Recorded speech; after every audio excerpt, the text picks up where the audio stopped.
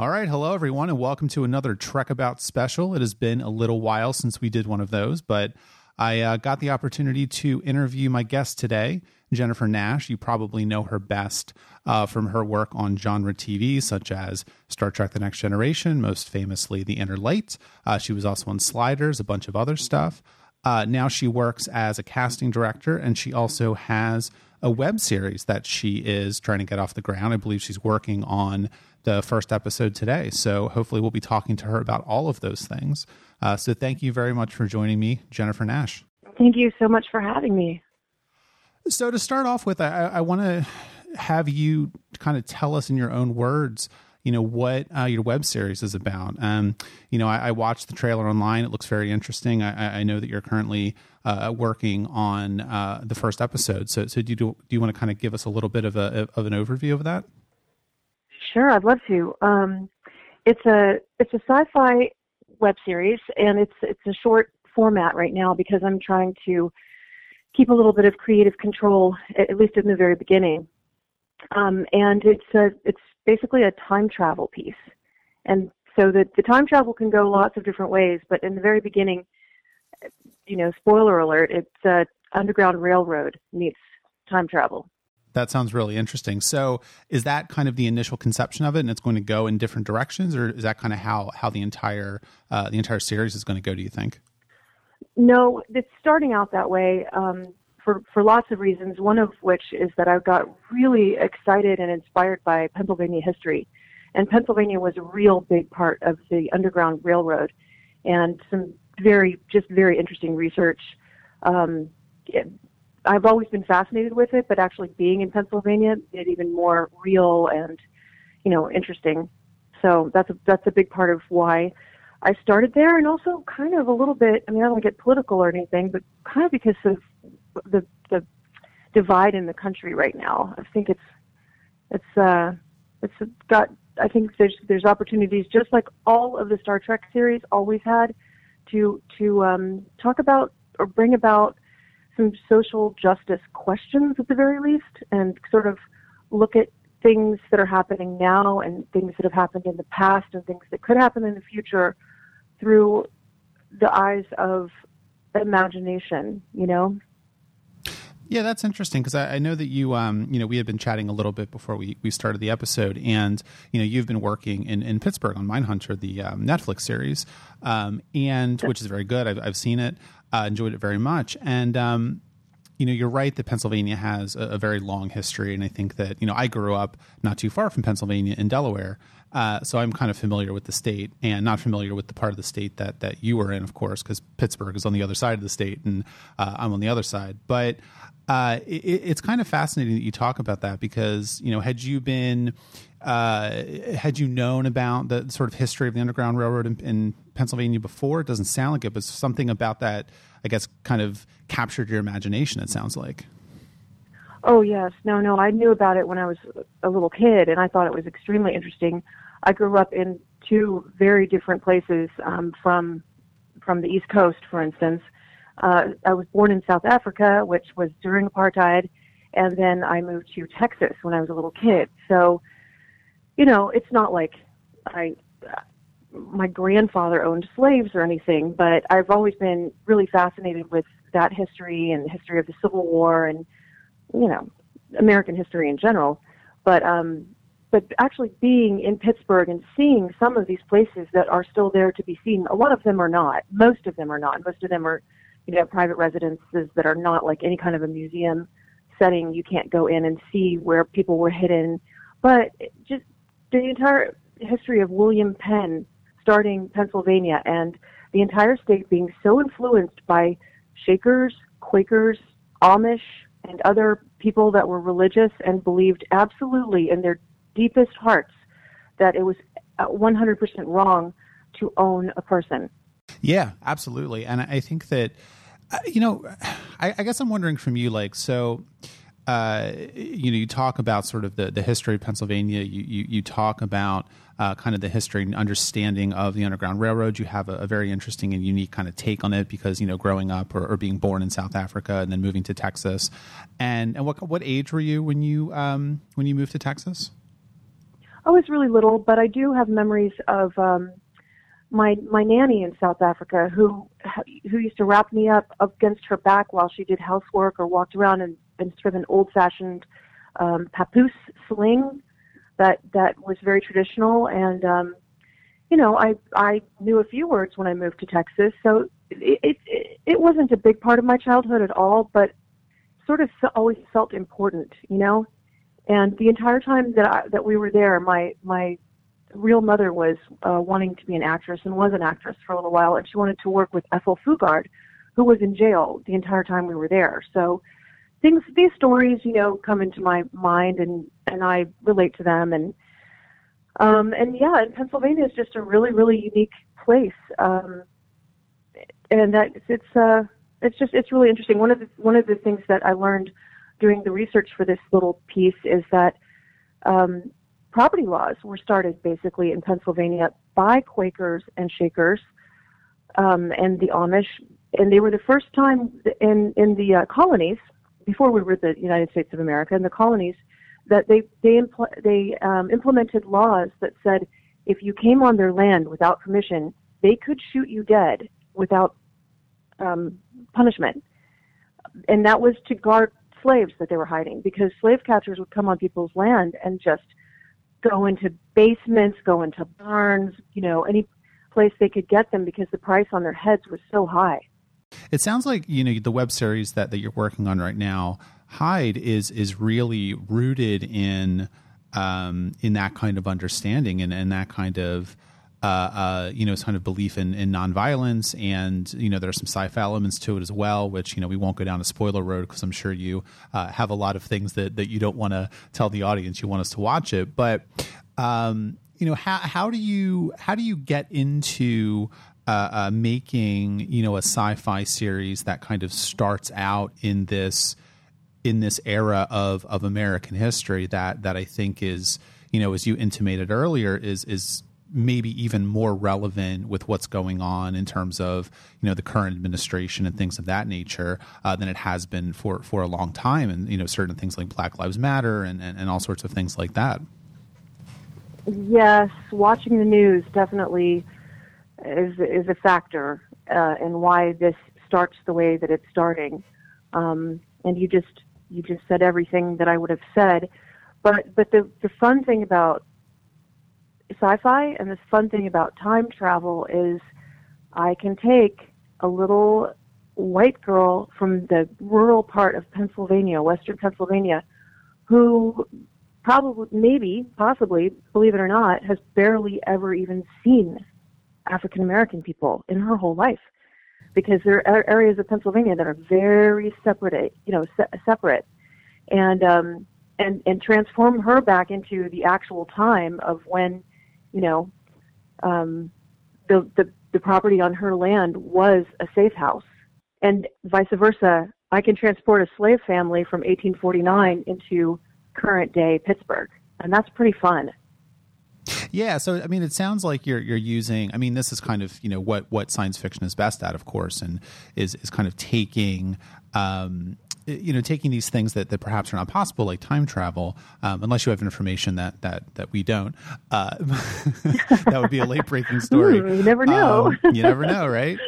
But it kind of gives us an opportunity to let other people, or let sort of archetypes or different types of people or different groups of people have different experiences and put them in very unique situations. So is that a correct read on sort of, how you're approaching Hide? Absolutely. It's absolutely correct. And I'm so excited, because where the story goes, I think, is going to really surprise people.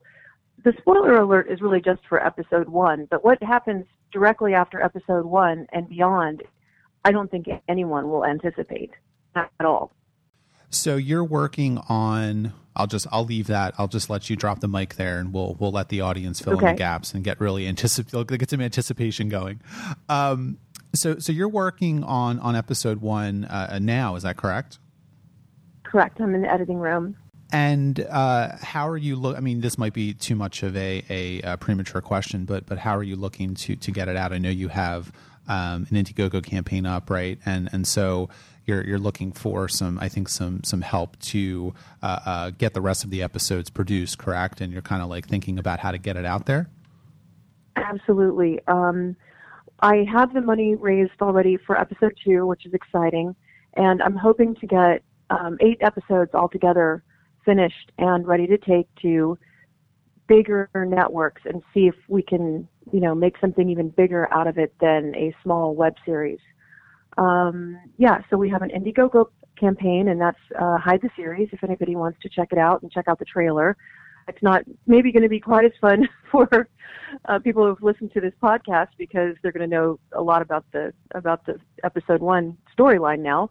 But I think it's a good trailer. I really do. And we also, just FYI for any Star Trek fans, since I think you speak to a lot of them on a regular basis, we have a secret, a very, very secret perk. That's what they call it on Indiegogo. It's like you donate $25 and you get this or that or a T-shirt. But we have a secret one just for Star Trek fans. Oh, well, there you go. That's very exciting for our listeners. So go over to that Indiegogo campaign and check that out, because I'm sure our listeners will be very excited about that. So I guess just to go back to, just to talk a little bit more about Hide, and then we'll talk a little bit about, what you've been doing recently on Mindhunter, and also a little bit about your Star Trek work, because I'm sure you have some good stories there. So you're writing and you're directing and producing this web series. Yes. Is this, these of course are things that are very difficult for a person to do one of those jobs, let alone 3 of them. So, I'm curious, like, who else are you working with on this? The kind of the actors you're working with. This is a very sort of ambitious thing, and the trailer looks great. So, I'm just sure. So I'm just curious. I've had some really good actors come out for no money, so that's the only way we're able to do this for such a low budget. A really good DP that came out for below his rate. Same thing for our sound guy and gal. We've had a sound guy and a sound gal. And one of the actors that I'm really proud to be working with is called Marty Schiff, and people might recognize him from the early days of Nickelodeon, where he had his own show, or the old show Dallas, if anybody is old enough to remember that show. And then more recently, the Living Dead franchise movies that are, all been shot around Pittsburgh. So he's a really, really talented and seasoned actor. And the young lady who plays the slave mother is called Amy Lynn Elliott, and she's a local actress in Pittsburgh who's done, small things. And I hope to break her out. I actually wrote the piece for her and the young lady who is now 14 years old, called Karen Hickson-Baugh. And she's a fairly seasoned actress, as much as you can be in Pittsburgh in such a small market. She's done commercials and all kinds of things. And I wrote the piece largely around those 2 young ladies.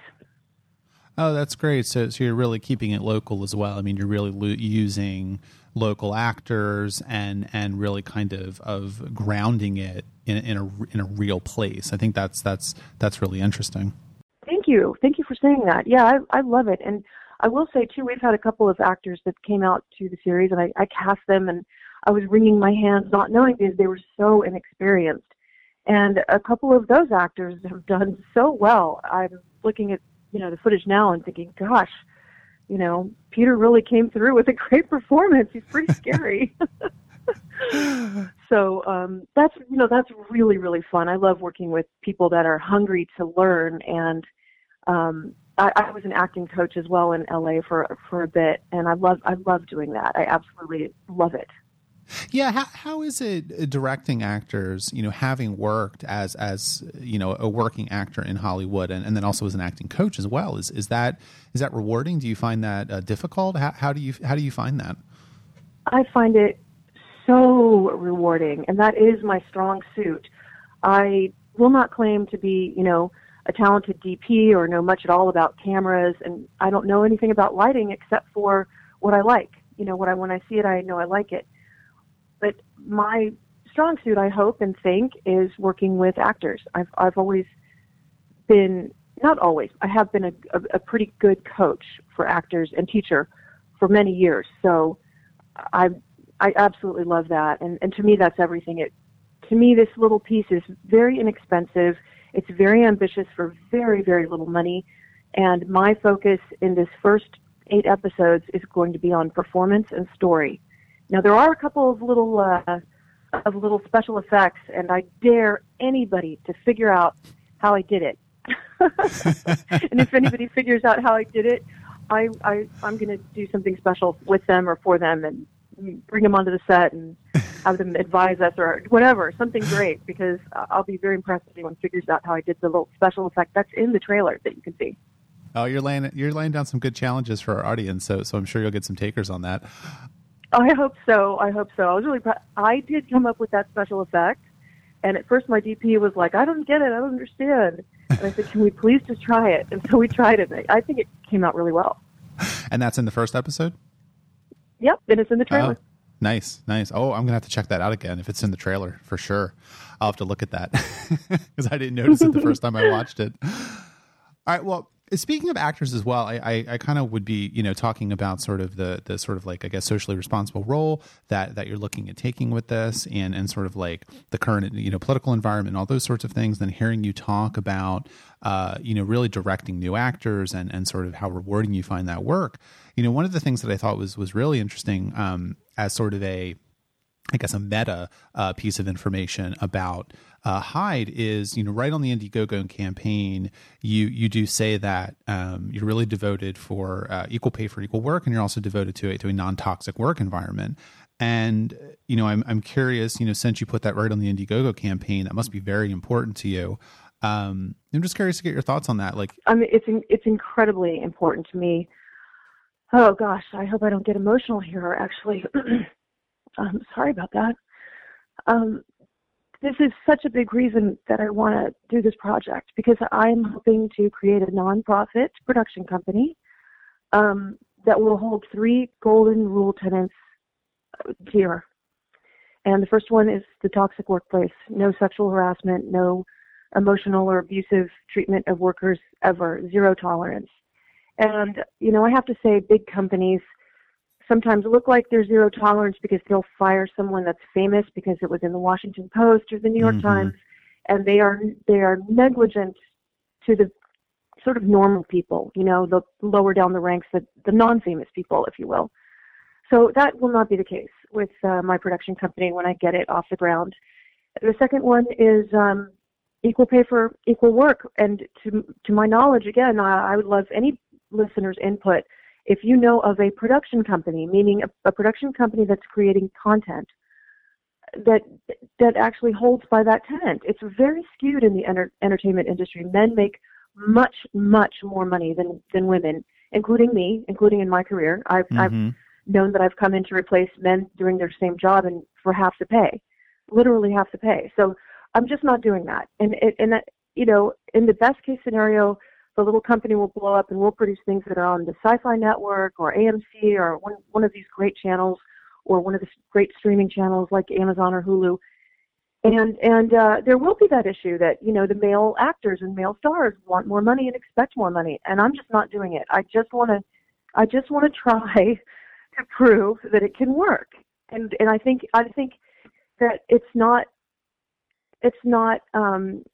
something that we can wait for. I think it's sort of like we're late to the party kind of issue, in my opinion. We're late to the party, and this should have happened a long time ago. And the third golden rule tenet will be responsibility to the environment by everyone in the production company and all the vendors that we use. So if we're looking at a caterer down the line and one of them, uses styrofoam, that's not going to happen, period. There's a lot of waste in the entertainment industry as well. I have bemoaned this fact with friends in LA and Pittsburgh about, with art department people that literally pay exorbitant amounts of money to take very useful materials like wood or piping or tile or all kinds of things that you wouldn't even imagine, furniture, to the dump and pay the dump to put that stuff into a landfill. And to my mind, it's sort of ridiculous. And I would like to give one shout out to Mindhunter and the city of Pittsburgh and a nonprofit that they have there in Pittsburgh. I'm in Los Angeles right now, working on some editing stuff. But Pittsburgh has a place called Construction Junction, and big companies like Mindhunter, Netflix, any production company. I hope that the Mr. Rogers movie that's filming right now will do the same thing. Go and buy materials from Construction Junction, and then donate it back when they're finished using it. And it's a very, cost-effective thing to do, as well as being environmentally responsible.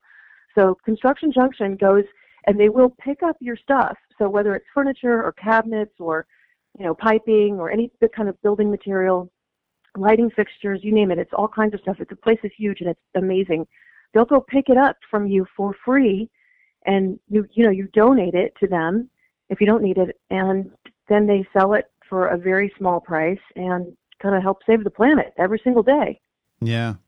I think that's really great. I mean, there are so many places around the country that will do things like that, and I think keeping it local and using reusing things is such a great thing to do, because it really does.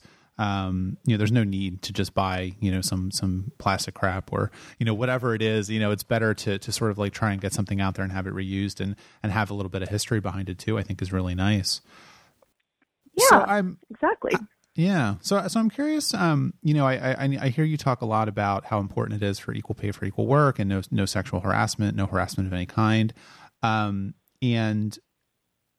think that I don't really have a question, but I just think that it's so, it's so refreshing and so nice and so wonderful to hear someone like you who's trying to get something off the ground to kind of put that forward. I know that there's a lot of things going on in the news right now and has been going on in the news, for months and months and months, according to Me Too and things like that. And you're right that sort of, a lot of it is, okay, this person gets fired, this famous actor gets fired, this famous producer gets fired, whatever it is. But, what you hear from I've read a lot of articles, because, Hollywood and sort of the entertainment industry is an interest of mine, that you hear a lot about behind the scenes people, production people, who the environment for them has not changed at all. It really is still the same. And so I just want to applaud you for putting that out there so strongly, because I think that's how things start to change. Yeah, and I hate to say it, but it's still really scary to do anything or say anything. And I started working as an actress when I was a teenager professionally, and I can hardly tell you how many stories I have about that happening to me as an actress, and I know it happens to people that are not actors as well, all the time, so often. And women are still scared because they will still lose their jobs if they speak up. And I think there's value in certain people losing their jobs if they treat women that way, or men, or whomever, anyone. But I also think there's real value in trying to create a company that does things differently. Well, let's talk a little bit about your career as an actor then, because I would be remiss. I mean, this is a Star Trek podcast, so I have to get you to talk about your role on The Inner Light, one of the most famous episodes of The Next Generation ever. I think that it's widely regarded as the best, or if not one of the best, if not the best episode of The Next Generation. And you're a big part of that. You played Maribor, which was Captain Picard's slash. As terrible as a Trekkie, I don't keep all this information in my head. I think I'm starting to get a little bit older and things are leaving my brain. But his character in the show, you played his daughter. Yeah, and you have a very memorable few scenes in that episode, and so I'm curious about hearing you talk a little bit about what it was like, to do that. I mean, did you realize at the time, how big a deal that would be? I don't think I fully did until I was on that set, and until I read the full script and was on the set with Patrick Stewart. I think that you have heard sort of some insinuation from other people that he directed a little bit behind the scenes on that episode, and he did. I would say he absolutely did.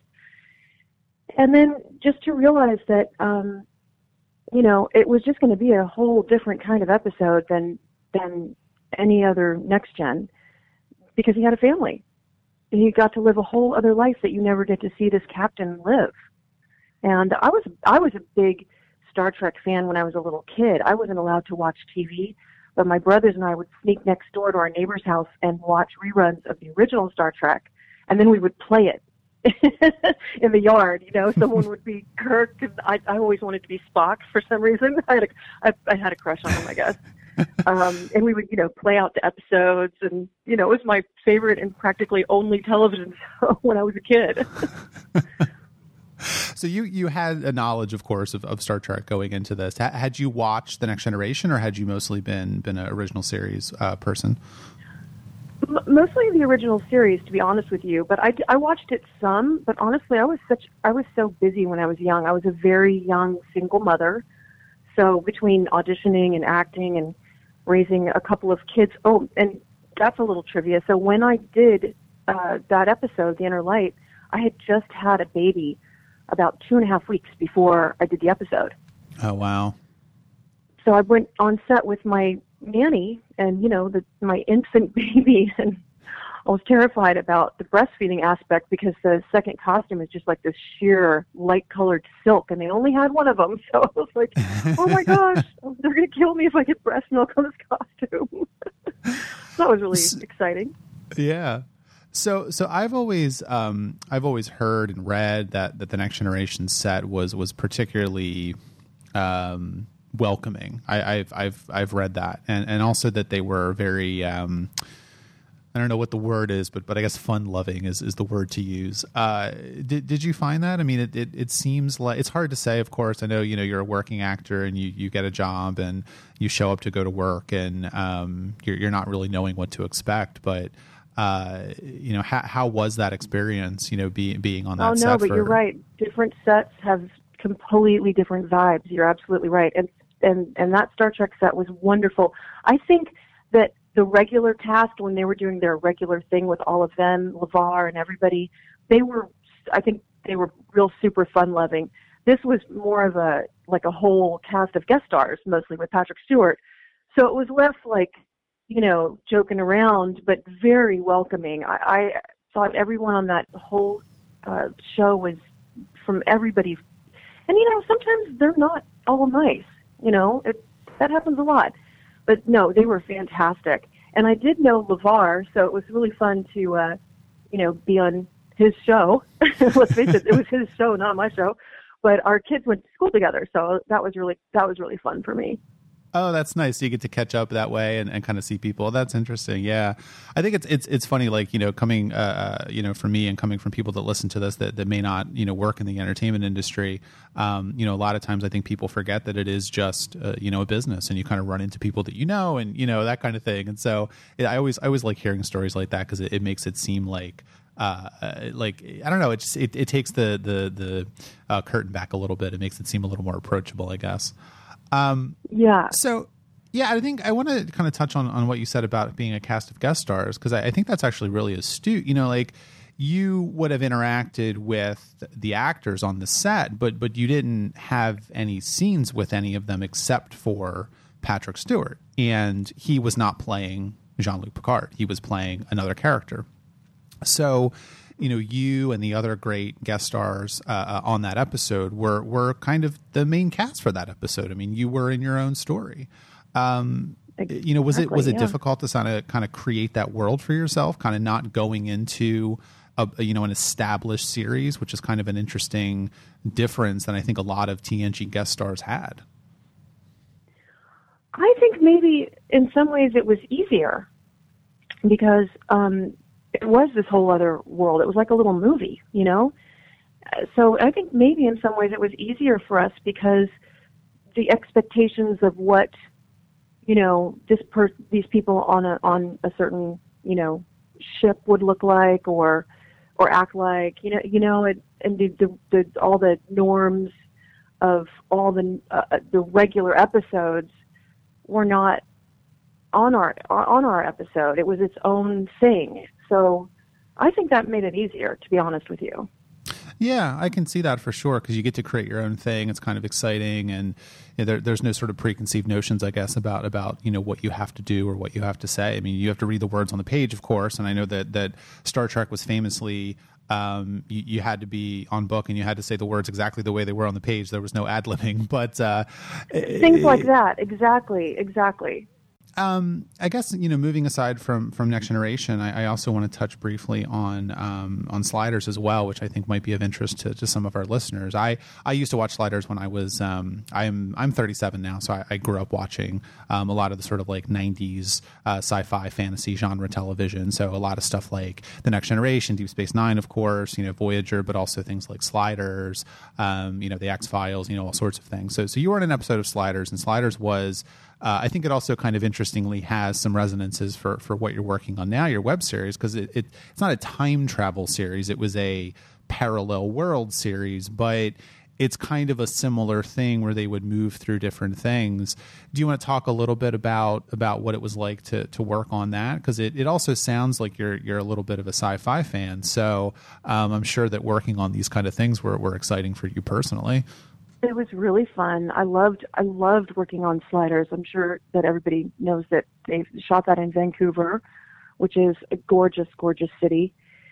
And the episode that I was on is called Love Gods, and it was just a really interesting concept. I think a lot of the Sliders episodes were really, really cool concepts, like, ooh, I could see that happening, and a little, maybe, I don't know if it was ahead of its time, but I guess,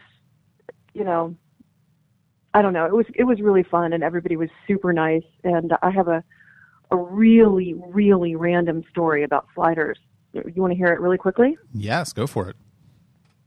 Okay, so a few years ago, I sold my house in Los Angeles, and I went traveling all over the place. And I was in Bali all by myself. I was going to meet a friend, and I was standing in front of the Lotus Temple. And this girl and I were both sort of doing the selfie thing that you do when you're by yourself, getting your selfie in front of the Lotus Temple. And she said, well, hey, I'm here by myself too. How about if I take one of you so it's a better picture and you can take one of me? And we started talking. She said she was from Vancouver. And I said, oh, I've only been there once for work. And she said, well, what kind of work did you do? And I said, I was on this TV show called Sliders. And she looked at me and said, you filmed that in my house. I was 12 years old, and I thought you were a movie star. And me and my twin sister thought you guys were the coolest things ever. And sure enough, it was her house that we shot it in, and we ran into each other in Bali. Oh, wow. Many years later. It was the most random thing. Little things like that when they happen to you in life. Also, I don't know if this happens for other people, but for me, sometimes I think, maybe there's a little fate out there. Maybe there's some things that we don't understand. It's funny. I had a similar situation. I went to the most recent Star Trek convention in Las Vegas just, a couple weeks ago. I got back. And so I ended up sitting a few rows down from a friend of mine that I hadn't seen in 20 years that I grew up with, when I was a teenager. And that was kind of random. So it's just things like that make you think that there is something out there that's sort of like, putting the moves on us a little bit and sort of like making us have these things happen or kind of arranging things for us sometimes, which is really interesting. So that was pretty exciting what happened at that convention, wasn't it?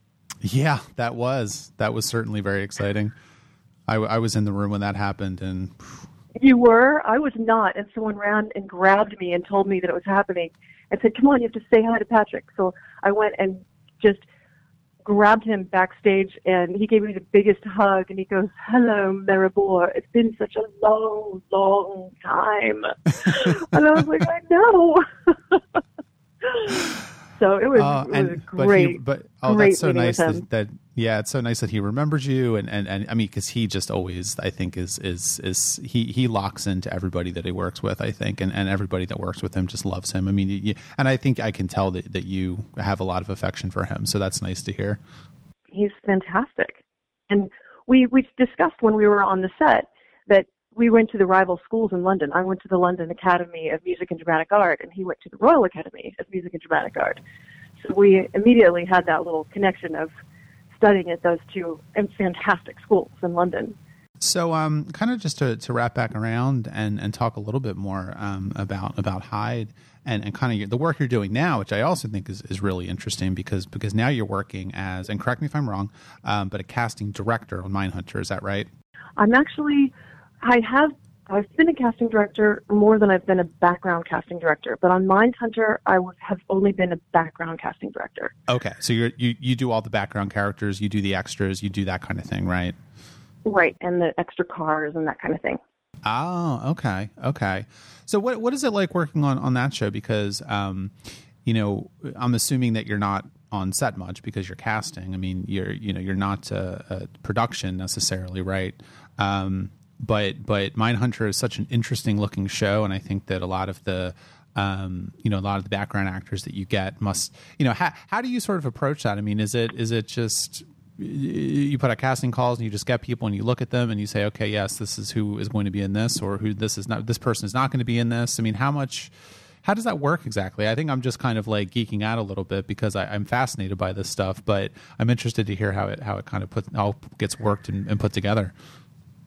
Oh boy, Mindhunter is the hardest job I've ever had. It's been the hardest job because it's period, because it's in a smaller market. Central Pittsburgh is a population of 300,000 people. The surrounding area make it a lot bigger, but it's just so much smaller, and the industry is so much smaller even than Atlanta, but for sure smaller than New York or Los Angeles. And there just aren't enough people there that want to do background work to cast people that want to do background work. You have to go out and find lawyers and secretaries and rocket scientists. No joke, I did cast a rocket scientist on season 1. And, dental hygienists and waiters and Uber drivers and students and retired people. And it's really, really hard to find enough people. The show has a voracious appetite for background actors because we can't repeat them, because the story goes from Altoona to Sacramento to Joliet and Chicago to, right. I'm just saying things from season 1, so I'm not, going to be in danger of spilling any beans here, but it goes to all these different places. So we can't see a cop that was in Sacramento back in Altoona or, anywhere else. So it has a voracious appetite for background actors, and it's period. And the hair and makeup and costume departments are the best, the very, very best, and very, very, very particular. So, yeah, it's really hard to find all those hairstyles and skinny people that'll look great in the clothes and people that will show up for days at a time and take days off of their real work to come and be on the set. It's pretty crazy. And I'm interested because I actually didn't realize that Mindhunter filmed in Pittsburgh until I got invited to speak to you, which do you know why it's filmed in Pittsburgh? Because it sounds like it would have some logistical challenges. Is it just because they want it to look kind of like where it is? Is that the idea? I'm sure that's a very big part of it. Because it's set in the late 70s, things have to look like they could be pre-1979, essentially. So all around Pittsburgh are little towns. Because it's such an old city, it was built, more along the lines of how, like, English towns grew up. Pittsburgh became this great big city, but originally it's so old. It was built on deer paths and all this, horse wagon trails, etc. And all these little townships, almost like English townships, are all around Pittsburgh, and they all have a different look or a different vibe. And so it's, possible to cheat, at the 70s looking neighborhood in Pittsburgh, and it's possible to cheat a very, very old looking courthouse there, and on and on and on. So I think locations have a big part to do with it, but they also are very generous with their tax give backs. Sure. Yeah. Yeah, it's fascinating. I mean, Austin got rid of their tax incentive, and Linklater did his last 2 movies in Pittsburgh, which is shocking because Linklater is, famously loyal to Austin and Texas. Well, Pittsburgh is a fast. I mean, I've never been there, but I like I said, I grew up outside of Philadelphia, and so I think that they have kind of a different vibe. One of my best friends from college is from Williamsport, which is sort of like in the middle of the state. So Pennsylvania has a very interesting look and a very interesting feel and vibe. And I think you do see that on screen. I also think it's interesting how you talk about, how sort of like it does put an impact on what you're seeing on screen to sort of make it feel like the 70s, because so I lived in New York for a long time, and I watch, TV shows like The Americans or like Girls or Broad City, things like that. And you watch this and, it's supposed to be, for example, like with The Americans, it's supposed to be the 1980s in Washington, D.C. And I'm watching it and I'm like, oh, that was the park I used to take my dog to. And it just completely throws you out of it. So it gives you, I think, a renewed appreciation for how difficult it is to make period pieces as well.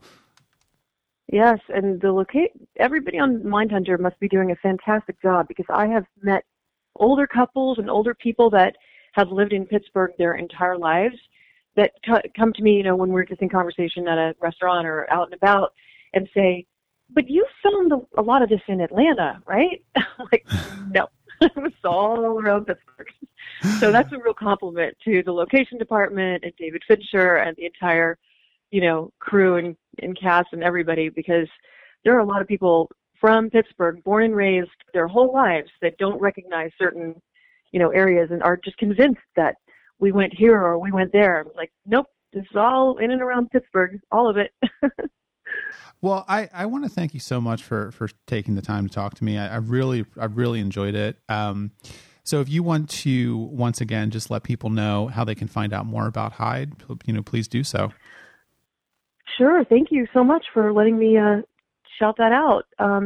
We have an Indiegogo campaign that's active right now, and Star Trek fans might want to check out the secret perk just for them, only for them, very limited edition kind of thing. And it's Indiegogo Hyde the series, and on YouTube you can type in Indiegogo Hyde the trailer, and it'll pop up, the trailer or the series, either one.